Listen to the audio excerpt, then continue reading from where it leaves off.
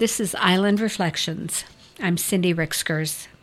Travel to and from this small island I call home is such a trial, I'm surprised I ever do it.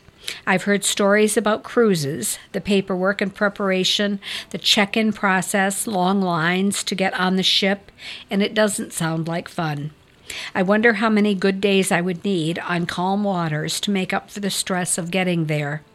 I can pretty much guarantee that will never be a vacation I would choose.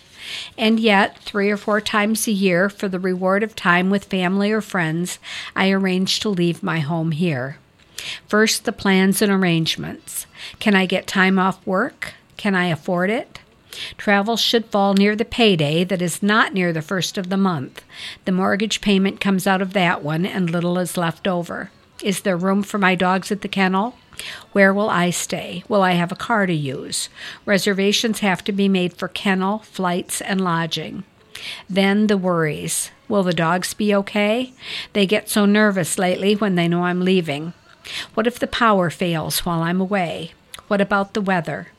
No matter how well I plan, there are always surprises. Will the planes be flying? Will the roads be clear? Will I be able to get where I'm going? Then there are many steps to take before the actual travel. I imagine the house I'd like to come home to and set my sights on getting it to the level of cleanliness and organization before I go. I admit this is the area where I usually cut corners. Dog food has to be packed in meal-sized portions into labeled Ziploc bags. Leashes have to be found, treats bagged and labeled, and don't forget the special dish for Rosa Parks. For myself, clothes have to be tried on to assure that they still fit and are without stains, tears, or missing buttons before being stacked for possible inclusion. Camera, laptop, books, journal, medicine, makeup, deodorant, toothbrush. The long list of non-wearables involves at least 1 extra bag. If it's holiday time, there are gifts to wrap and pack. Finally, the day. Rosa Parks is fitted into her bright pink harness because she can slide right out of a collar when she chooses to.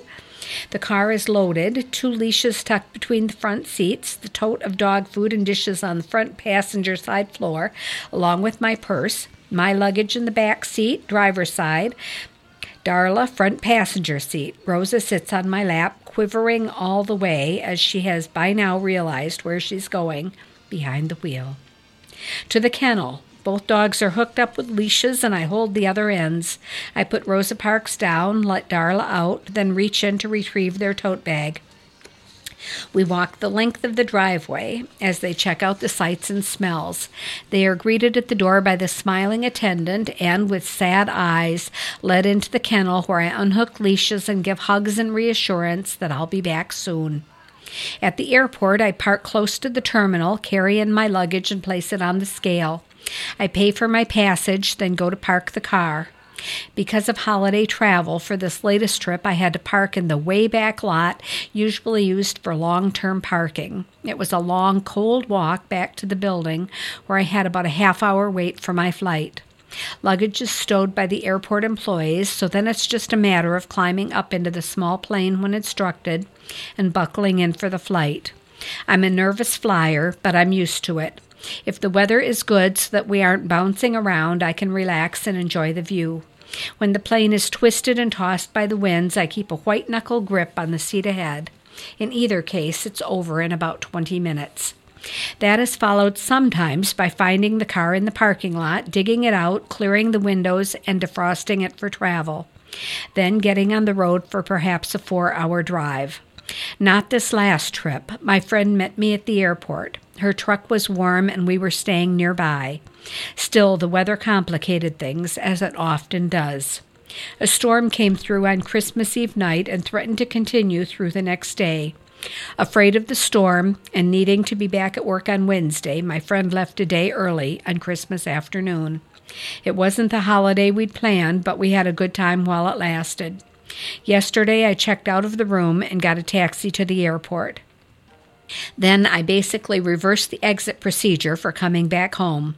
Last night, with a new book and a cup of hot cider, with both dogs happy to settle in at home, I relished being cozy inside and finished, for a while at least, with travel. That's today's Island Reflection. I'm Cindy Rixkers.